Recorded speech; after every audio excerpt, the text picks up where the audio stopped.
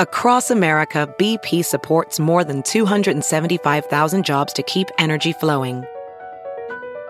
Jobs like building grid-scale solar energy in Ohio and producing gas with fewer operational emissions in Texas. It's and, not or. See what doing both means for energy nationwide at bp.com/investing in America. Welding instructor Alex DeClaire knows VR training platforms like Forge FX help students master their skills. There's a big learning curve with welding. Virtual reality simulates that exact muscle memory that they need. Learn more at meta.com/metaverse impact. The following podcast is a Dear Media production.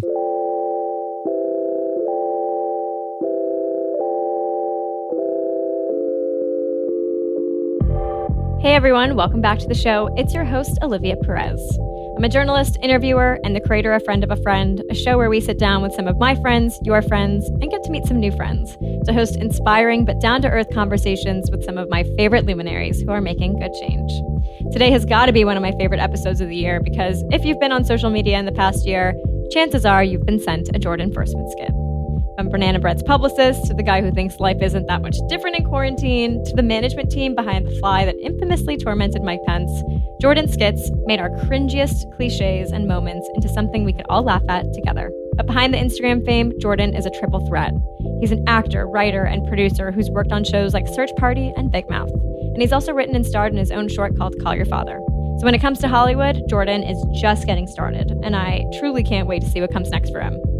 In this episode, Jordan talks to us about the road to becoming a multi-hyphenate in entertainment, the cost that comes with viral fame, and how he's ready for a second act that takes him off our phone screens and onto the silver screen. I hope you guys love this episode. I really loved getting to know Jordan off Instagram and in a much more personal way. If you haven't subscribed to the show and you find yourself coming back, take the time to subscribe and leave us a review. It really helps with growth, and I'd love to hear your insights. And if you love the show, share it with a friend. You guys know how much I love seeing when you guys are listening. So take a screenshot, tag me on Instagram. I'm at Liv Perez, and I always reshare as you guys are listening. Thanks so much for tuning in today. I appreciate you guys. Have an amazing week. Here's my friend, Jordan Firstman. Hi. Hey. How are you? I'm okay. Loving this background that you have. Thank you. Yeah, it's my Simpsons clouds. Oh, wow. This is like a wall painted in your house. Yeah, it's actually the entire room is painted clouds. It's a crazy room. Obsessed. Who did that? This woman, Megan, who I met on Instagram. I think I posted, can someone paint clouds in my room? And then she was like, maybe. And then I was like, do it. Love. That's what a risk. I tend to take irresponsible risks, and sometimes they work out and sometimes they don't. I hope you don't take this offensively, but I feel like that's on brand for you. Yeah. I sometimes wonder how much people can see of who I am through the social media platform. I think a lot. So my listeners know that I like to do really weird research into my guests, and that's just something that is my weird quirk. We were talking about your house earlier, and I just want to start off by the show just by saying that I go on Reddit, I search my guests' names. No. And no. It's actually great, by the way. You shouldn't be afraid. This is great. Deeply afraid, but go. Are you? Did you know that there's a Reddit channel that's dedicated to people discussing ways to clean your the fuzzy bed that you have? Oh my God. That's so funny. No, I didn't, but I get DMs all the time. And what's even weirder, my friend, is that, okay, this is how I know the universe is starting to click back into me. But this morning, so it's been on my mind since all people say it all the time. And I'm like, how am I going to clean that? Because it's another decision I made without thinking about, the repercussions. I was like, I'm just going to make this fur bed. Okay. Get the cheapest material from Santee Alley. Quickly. Just describe the bed for listeners who might not know what we're talking about. Okay. So it's a tiered platform fur bed with a fur wall behind it. It's the chicest thing I've ever seen in my life. I mean, it's so funny because it definitely looks really chic. And then the reality of it is so just like it's wood and I stapled a lot of fur to it, or someone else did. When I posted about it, that's when I saw people start to be like, wait, you're rich? And I'm like, I'm actually like, you're kind of like shooting a horse before it's dead, if that's a term. But I'm like, I do want to be rich, but I'm actually not right now. But now you're telling me that you're mad at me that I'm rich, even though I'm not. But then what happens when I am rich? Are you going to be even more mad at me? Right. What a dilemma. I know. But so, yeah, I thought you would find it really interesting that there's a whole Reddit thread of people being like, how do you think they do it? Because I don't know if they had like connected the dots. Someone had connected the dots that it was yours. It was definitely like pulled from a Pinterest vibe. Oh, gotcha. Yeah. Gotcha. And then someone in there was like, okay, it's Jordan's. And then people were like, how do you think they clean it? What does he do? Like, what's going on? And I thought it was, if there was any Reddit chat to go on about me, I think I'd be honored if that was it. Some not so savory ones about me as well, but we don't have to get into that. I can testify to the fact that I didn't see one. Oh, good. Yeah, so you can feel good about that today. Like, there's like one less chaotic thing that you have to deal with. This was such a quarantine project, the apartment, that it felt like the right thing. I was like, oh, I'm like having this moment internally where I feel so good about myself. I feel so confident in every decision that I'm making. Let's just go for it. And then, that you have other moments in your life where you're not feeling as confident. So I'm glad I had that moment because now I get to like live in this place that was made by someone in a really good place. Yeah. It's like, your head is literally in the clouds right now. Like, I think that's an amazing, very on brand LA moment for you. I'm in LA. I've been here for 8.5 years. Where are you from originally?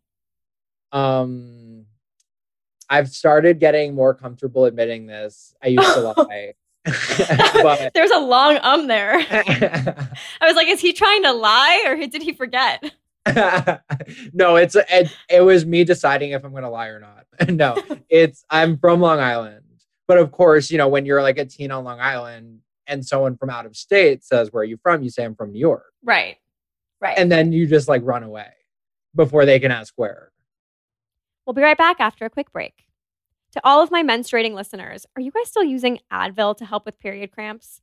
Did you guys know that Advil was actually created by a man for a man's body? If you're looking for something a bit more natural and an organic approach to pain relief, I've got just the thing. Meet Enough Period. It's a new CBD-infused body care line targeted towards menstrual pain with a focus on high potency that works. Their first product, the Ritual Cycle Support Balm, is a 1,200 milligram full-spectrum CBD balm devoted to minimizing the pain that comes with all of our periods and includes a calming scent of lavender, cedarwood, peppermint, and patchouli. I've used this stuff on my lower back, my period boobs, sore muscles, or anywhere else where you guys might need that extra support. Plus, Enough has a give back program that directly supports period poverty and cannabis injustice. So they're really here to make each month a little bit easier on all of us. And Enough is offering our listeners 20% off with their first purchase with the code FRIEND, so you can develop a new relationship with your period too. Head to Enough Period, that's ENUFPERIOD.com, and use the code FRIEND at checkout. Hey guys, I'm Kinsey from the I Love You So Much podcast. On my show, we talk about everything lifestyle, business, finance, beauty, you name it. My favorite part about the show is the amazing guests that we bring on. We have everyone ranging from like business experts to influencers, CEOs, creative masterminds. It's so much fun. If you guys want to find me on Instagram, it is just at Kinsey Elizabeth. I release new episodes every Thursday, so hope to see you there.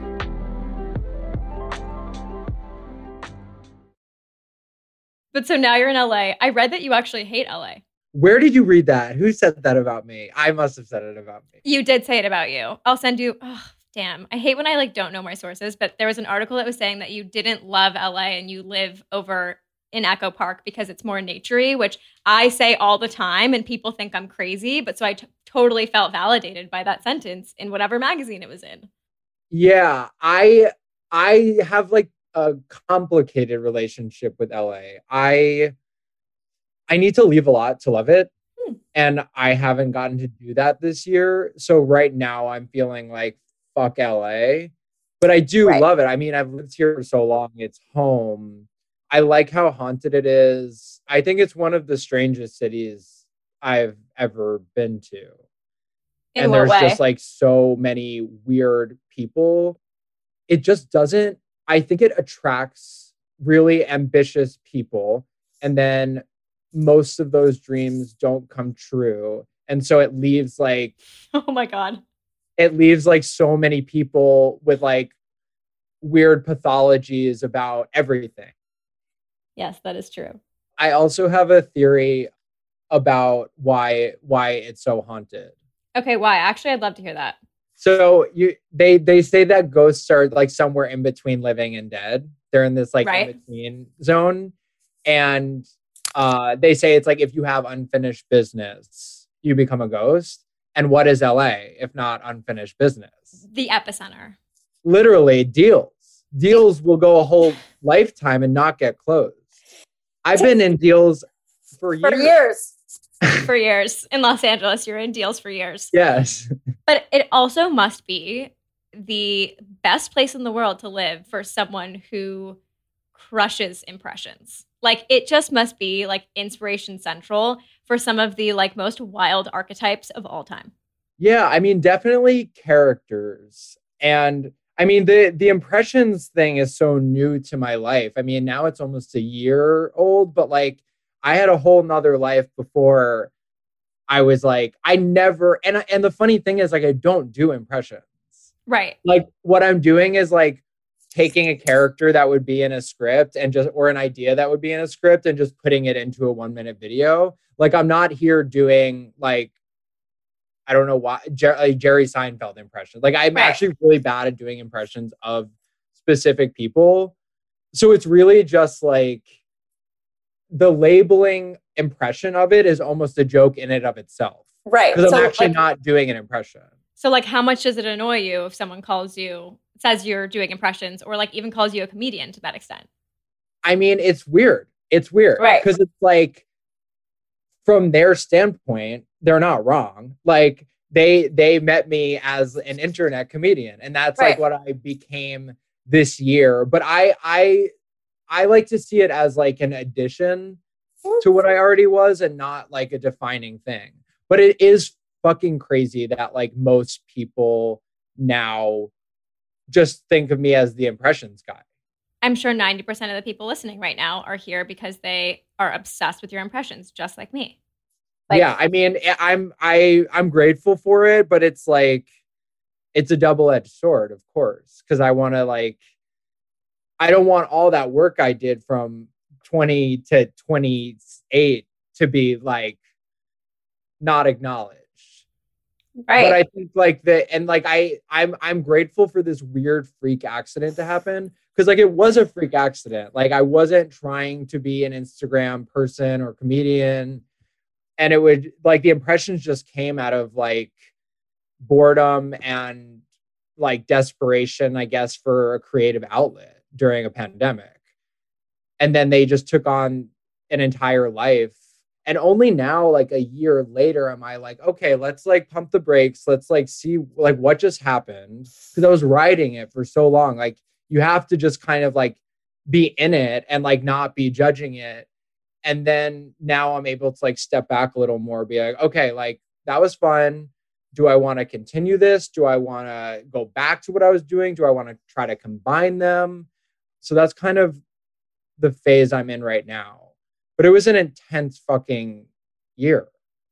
I mean, like you fully went viral, blew up during quarantine, which probably is such a weird time. Like this might sound weird, but like I couldn't imagine what it's like to like be viral, but then like be in your house.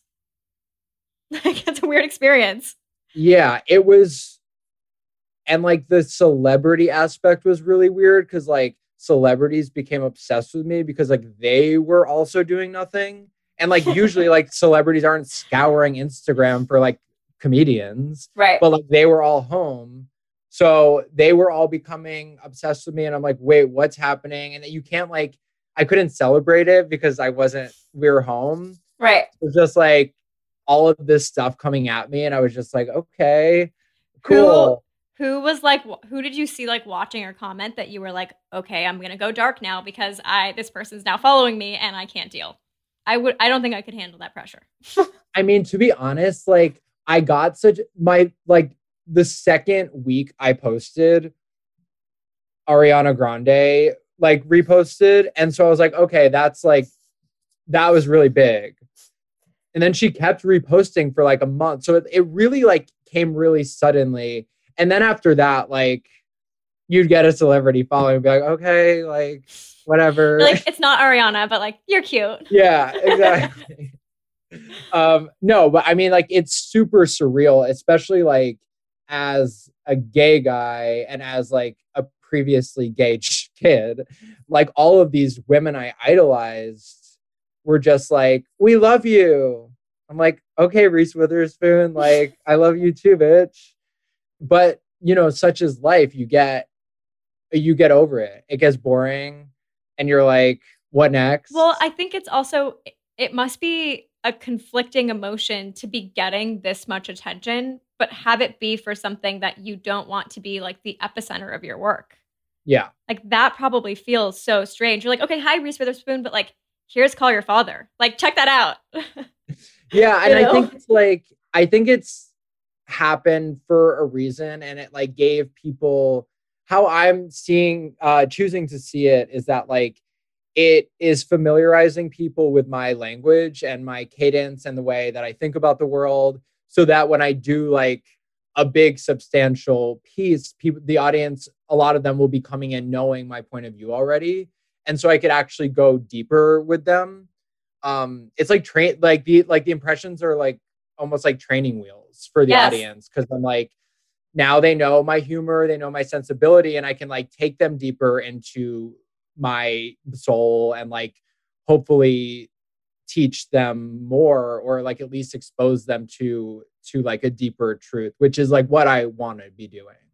I feel like I've experienced that in my career before where like instead of being called like a journalist or someone that has a podcast, someone's like, oh, she's just an influencer because she has like a social media following. And I'm like, dude, I went to NYU. I studied journalism. I write for Forbes, but like, thanks. Yeah. But so I like want to give you the opportunity for listeners who like might be kind of meeting you for the first time to talk about the other work that you're working on right now and like get them invested in that as well. Yeah. I mean, I would consider myself a filmmaker first, or, you know, writer director, we'll say, because films are, you know, we don't even know where a film is going.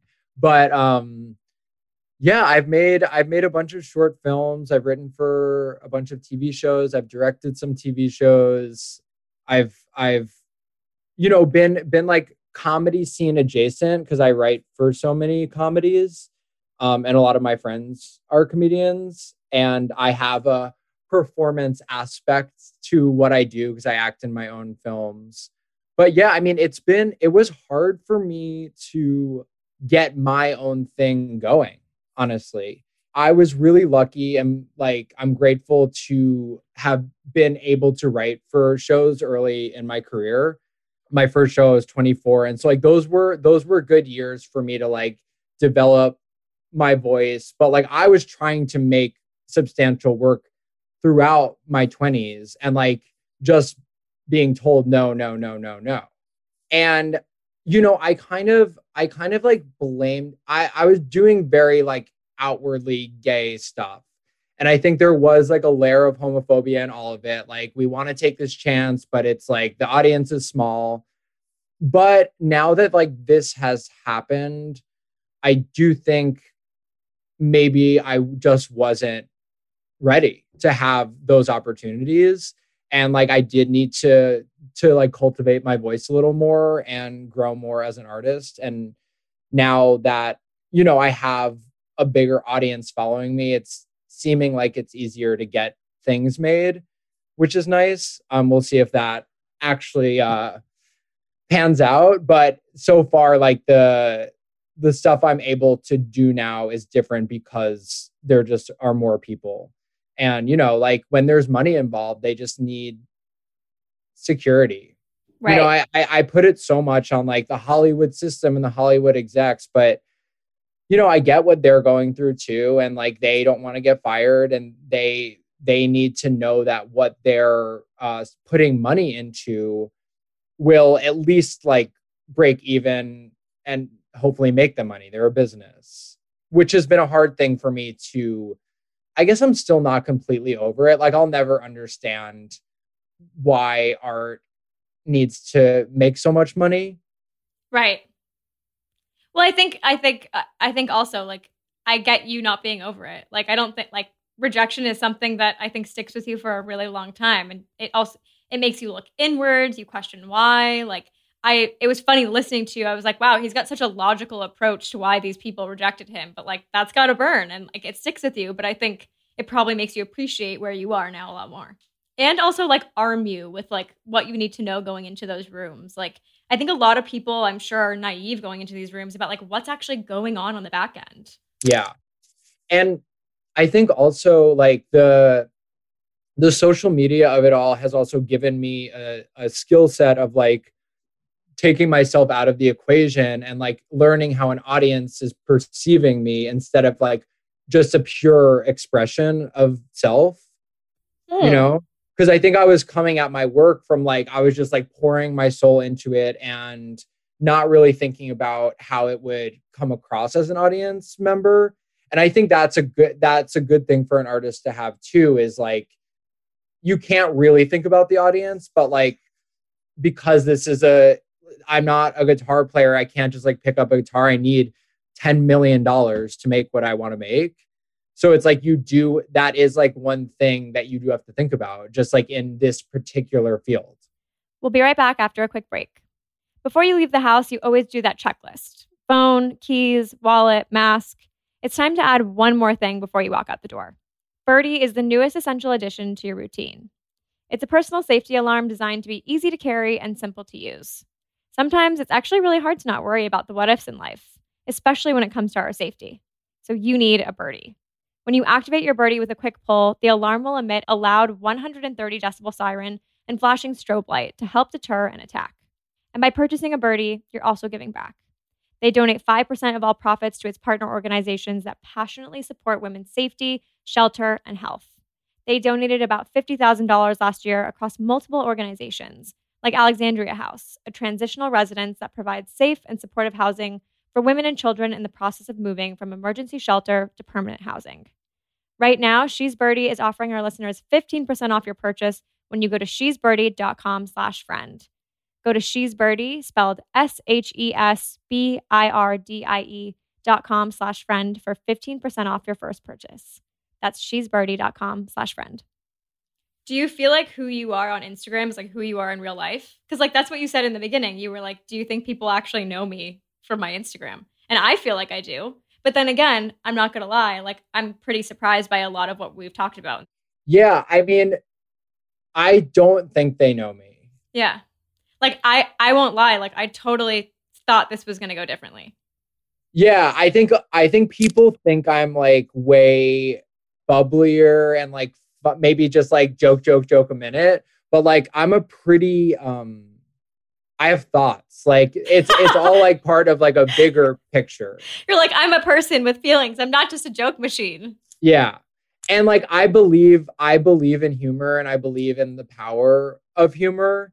And I think that like, I do have like a natural sense of humor, but I'm also like, I'm really sensitive. I have big ideas. I have specific ideas. Like I'm not as like, it was really surprising to me that I got so big in such like a different like areas of humanity. Cause I've always thought like I'm an acquired taste, or like I'm not for everyone. And then all of a sudden, like the range of people that were fucking with me was like, I was like, wait, something is wrong. Like I've always been divisive. Like my thoughts, my opinions are divisive a lot of the times. But then I kind of realized that like a lot of people are there for a certain version of me. And a lot of people want Banana Bread's publicists. Like that's what they want. And that I do struggle with, because it's like, I've grown to really resent Banana Bread's publicist. No. Yeah. Really? Yeah. I mean, as a viewer, I'm upset, but like I could understand that, how you're like, this thing that made me famous isn't my identity. Yeah. Even like in terms of the impressions, like I always like the ones that are a little headier, a little deeper, but then I see the reaction when I do something that's like, I don't even know if I would call it, I don't know how I would describe the humor of the Banana Bread's publicist, but it's like a little more. I think it struck a chord in quarantine for everyone, that like every article out there was about Banana Bread. So I think that like struck a mutual chord. But in my mind, when I look at anytime you post a season, like I think if this gives you any consolation, like looking at that, the success of that comes from the fact that you're posting so many and there's something for everyone. Yeah.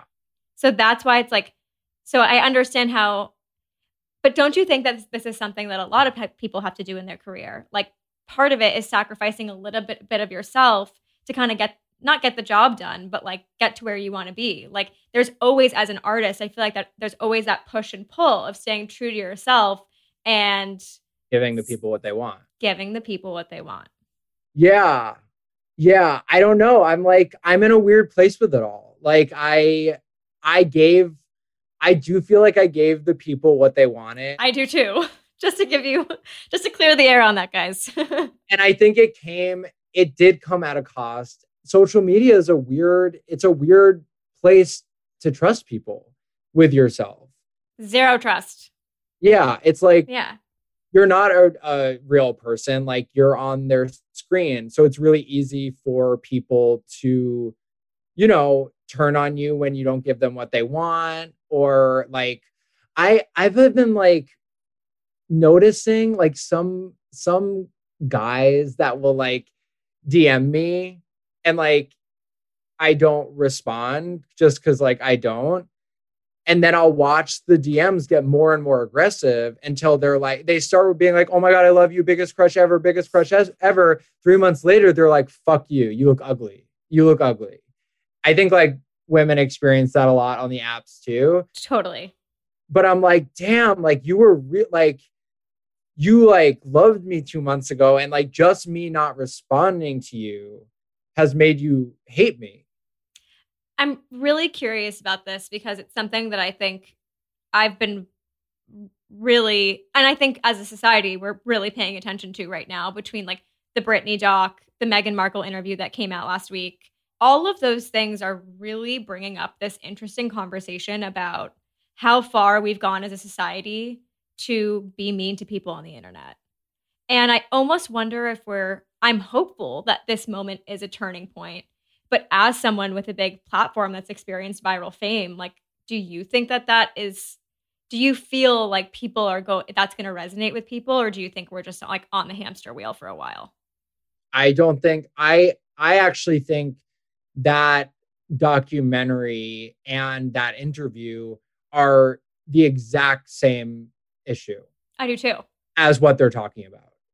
Like I think people's obsession with famous people is the issue. And it's like, maybe, yeah, that's turned into like more hatred, but it's the same when it's loving. Like it's the obsession, and like doing a documentary about Britney Spears' mental health without her consent is the same thing as paparazzi. Right. It's a good take. Even though we're on her side ostensibly, we're still obsessing with this thing that we don't have permission from her to do. And that she never like, I think she's probably more uncomfortable being called mentally ill than she is being called a slut. Yep. I would be. I get that. So I think like the bigger issue is that people feel entitled to someone's life because they are famous. And I used to think, honestly, that only was exacerbated by social media. Like, because of the fact that people post all the time, you feel like you have a front row seat at this person's life. And you feel like you have the authority to DM them and say, fuck you. Like, that's crazy. But watching the Britney doc, I was just like, oh no, like this has just been something that's been going on for so long. I mean, look, girl, Jesus, like Jesus was the first. Right. Like they were like, we love you, and then we Let's hate get you. you. Yeah. Let's literally kill you. I think twice they tried, right? Maybe 3 times. I don't know. But I think it's when I think back to the Jesus times, I'm like, oh wow, maybe this is just a part of life. Like if you, and it is a choice. I will say, like being famous is a choice. Yeah, like you could have at any given point, do you think last year you could have just stopped and been like, okay, I don't want to do it. You decided to press go. Yeah. Okay. And then it got intense, and now you have to be you just have to be really strong. Like you have to be able to deal with a lot. And so I'm now kind of gauging how strong I am and how much I have in me to deal with. Right. Like there's a lot of writer directors that don't have to deal with this shit and can just like make what they want to make and stay out of the spotlight. Do you feel like that's something that is maybe applicable to a few generations above? Do you think that's really something that our generation with social media that people can really get behind though? For me, like, and I'll be honest, I almost got off social media like a month ago. What like my experience, I've gone through so many different phases of it. And like when I wanted to go off, I was like looking at it. I took a break and then I came back and I looked at Instagram and I was like, what the fuck is this? Like it like didn't even register as a thing. And I was like, wait, people are just posting all the time. I had that same experience with Twitter once. I was like, whoa. I got off of it for a week and I came back and I was like, people really just love like word vomit on the daily here. It really feels like getting out of a cult, and then like where it is because we won't like admit that we have an actual addiction like clinically, that like, and but it's not, we've been like conditioned to believe it's something we can't live without. Right. So it's, or that if we don't participate in it, we're not relevant. Or even worse, like you're a bad person if you don't, like you're delusional, like you're like, oh, you're not on Instagram. Like, yeah, you're like better that, you don't want to like listen to all of this, but it's like a machine that is, I mean, I think about this all the time, but I'm like, we are spending our lives on an app that is run by a person who started their career by comparing women to farm animals. Right. Like he runs the company that we are spending our lives on. And like, that's what it is still. But so when you were off for a week, right? I was off for like 3 weeks. Oh, wow. Okay. Maybe 2.5 weeks. Yeah. Going from viral life to a complete like detox. What was that like? What did you like? I feel like people like learn about a lot about themselves during those times. Like every time I know someone who like got off, they're like, they come back and they're like, wow, life-changing experience.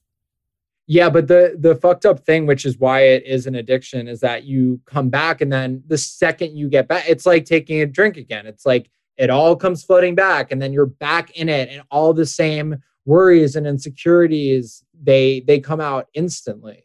So I'm still like, I don't feel good on there right now, but it's really hard when the system is so set up to make you feel a certain way.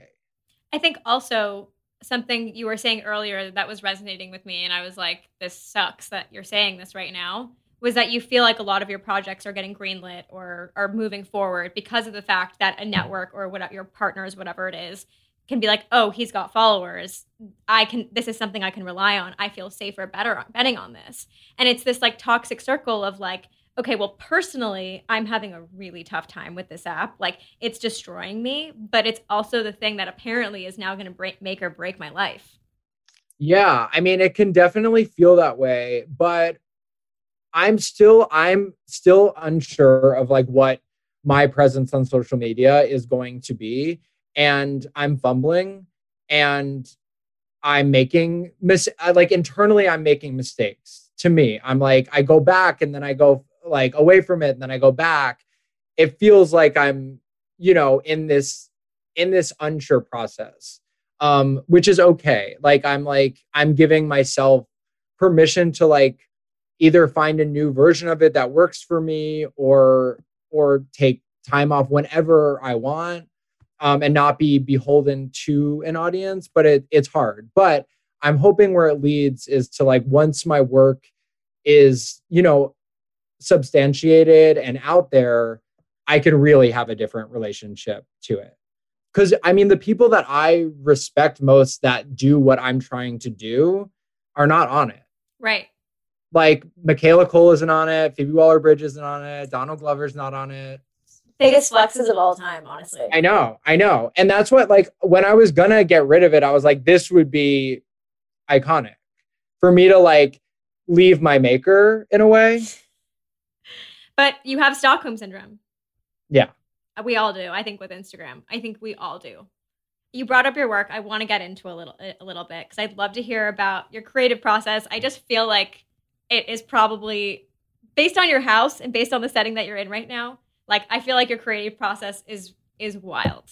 So you're a producer on Search Party. I know you've written for, were you a writer on Big Mouth? I'm sorry. Yeah, you're a writer on Big Mouth, which by the way, before I even knew about you, before I even met you, I love Big Mouth. Like, I'm obsessed. Show. It's a great show. I sit in bed and I watch it and I literally am like, I would sell an organ to be in the writer's room. It is, I will say, it is such a pleasant, fun experience. Is everyone just on a ton of shrooms? Because like, I feel like I'm on shrooms when I watch Big Mouth. So like, there's got to be some craziness in there. It's weirdly just like very positive. Like, it's like it feels so well organized. And like, I wrote on the last season. I've only written on it for one season, but I don't know. It just felt good to be there, and they don't make you feel bad for ideas. Like, it just feels like a positive environment. So everyone is just being funny. And like, Nick is just so talented too. And hearing him do all the voices, I'm like, God damn, like, you are so good. I mean, I think my favorite part about this past season, in terms of like the marketing, was like seeing all those behind the scenes of like him and a character just like going at it. I think it was like one of those things that I just watched over and over and over again. I always assumed that like being in the writer's room was like a deeply triggering experience. Like, you're talking about like the most like insane moments from like middle school, high school that like you don't want to unearth, but like they become great television. It feels more like cathartic. Like, there were some days of that room where I'm like, oh my God, like, this is so cool. Like, this is so cool that kids will get to see this and like learn from everyone's experience. Yeah. Yeah, I get that. But yeah, I nerded out on Big Mouth right now, but would love to hear a little bit about your creative process, because I know you wear so many hats: producing, you're acting, you're writing. There's so much that you're working on right now that it must just be a really fun place to be inside your head. Yeah, I mean, it's so different for everything I do. Like, is so torturous for me. Me too, honestly. We're very different kinds of writing, but yes, me too. Yeah, it's really painful. I'm like writing the project I'm working on like most heavily, which I kind of can't talk about, but like I'm working on a project. What a tease. Yeah, sorry. It's okay. But it's very personal, and I'm like having to relive a lot, and it's been like, I will like sit there with like my head in my hands, just like, what the fuck? Like, I threw up like the other week writing. Just like for like an emotional release or like anxiety, stress. Yeah, like it was. You're like all of it. All of it. I was reliving something and having to slow down a moment into like tiny like thoughts, and Right. like take one really hard moment and like write it out into like words. And I was like, whoa, this is so crazy. I mean, getting thoughts out of your head onto paper it's an impossible feat, let alone then like making it sound good. Yeah. I'm like, I have this kind of like mantra that I keep saying to myself in the process of writing what I'm writing now, is that like, as much it's it's begging to God. Like for me, writing is begging to God. But it needs equal parts dumb bitch. So I'm like trying to be like equal parts begging to God and dumb bitch. And I think that's like how I would describe my process. Elaborated on that a little bit. Like, it has to mean everything and nothing at the same time. And it has to be the deepest thing that you can imagine, but also like so irrelevant and dumb and like nothing. Right. You have to be able to make fun of the begging to God. Right. Yeah, it has to be You self-deprecating. have to beg still. It has to be self-deprecating, but like relatable self-deprecating. Yeah, I kind of like don't love that term. Being relatable. No, self-deprecating. Oh, interesting. I think it's more like being open to the fact that it's all a lie. Yes. Being open to the fact that it's all a joke. That like my entire existence is a joke in a way. And all of our existence is a joke. So it's not just about you. Yeah. And it's like also, yeah, I don't know that for some reason that term has always like made me feel uncomfortable because I'm like, I want to be able to like celebrate myself and make fun of myself equally. Right. And take myself seriously, you know, and like that term has always maybe made me feel uncomfortable because like I want it to be known that like I take living seriously. But you also don't. That for me is that's the hardest line to straddle for me all the time. Like I think especially if you're someone that like works for yourself and you're like promoting yourself and you're promoting your work, like it's a difficult line to straddle. I never want someone to be like, oh my God, she takes herself so seriously. Yeah. No, you can't. I mean, that's a nightmare. It's a literal nightmare. Really is. But then it's like, but don't like think I'm a joke. Right.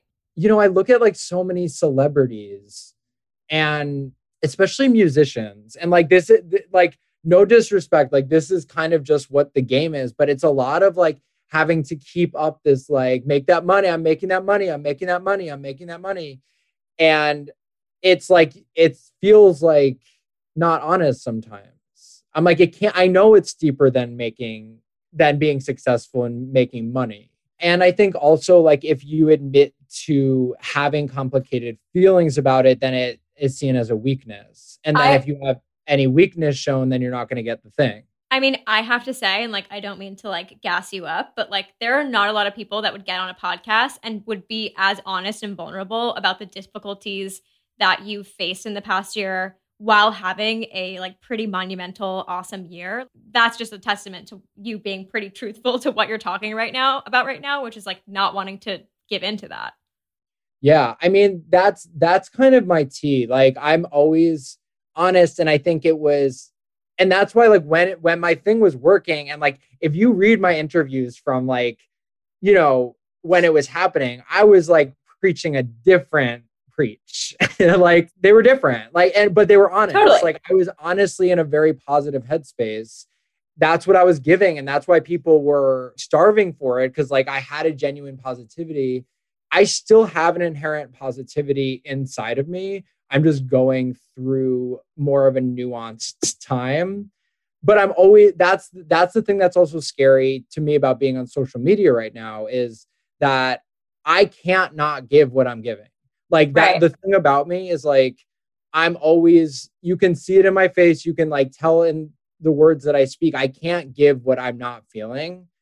And so I don't want to come back until I'm in a perceived good headspace. But that's kind of fucked up too, because then it's like, so I'm just going to be fighting to get to this good headspace and not allowing myself to like be in a shitty moment for the rest of my life. Like, no, I have to be able to experience life as it comes with me. And like, if this is going to be a extension of my life, I have to be able to be honest on there too, or it's not going to work.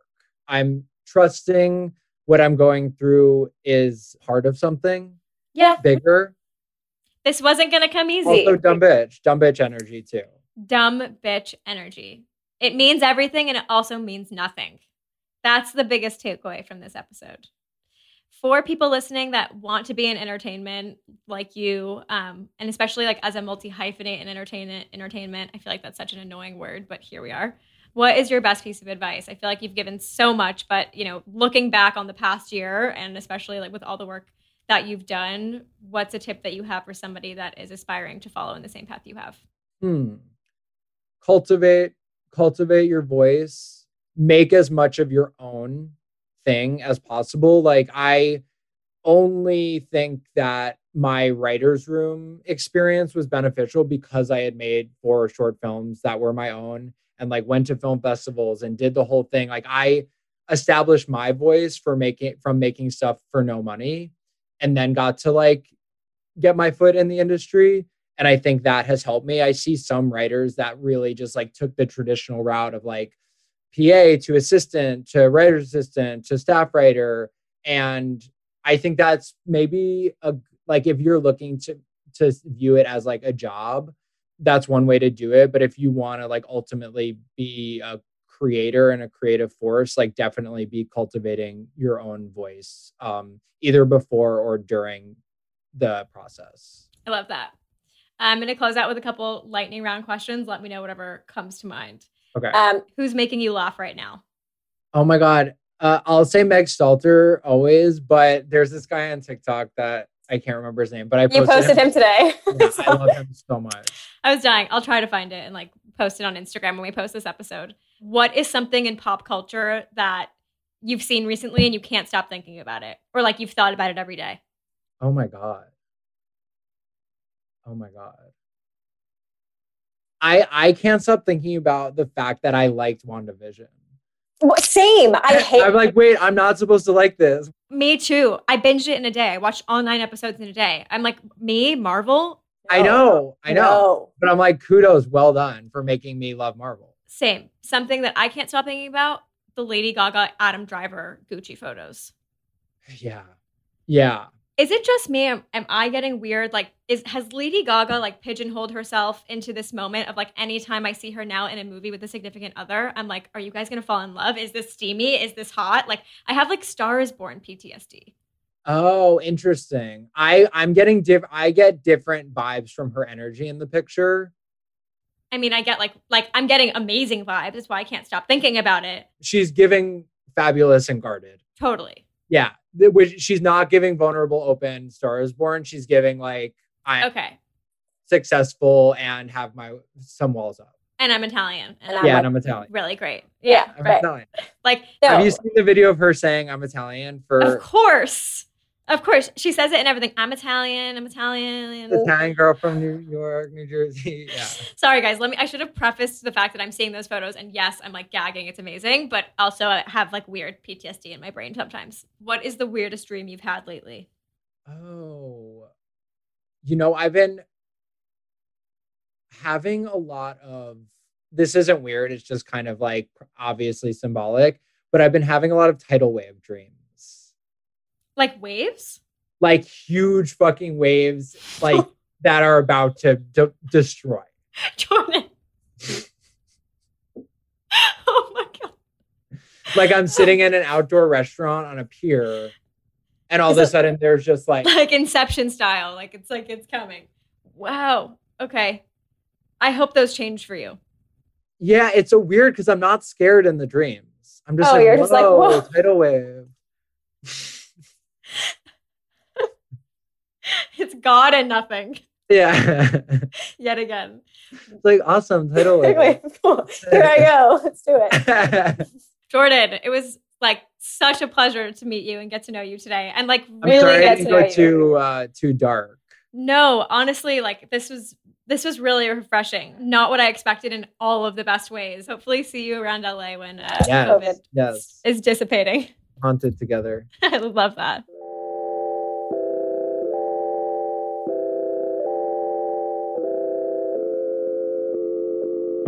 Thanks for tuning in to this week's episode of Friend of a Friend. Before you go, make sure to rate, review, and subscribe to the podcast on Apple Podcasts, Spotify, and at tiermedia.com. And for more behind the scenes of the show, visit us at friendofafriend.us and follow me at Liv Perez on Instagram. Don't forget the 2 V's. See you next week.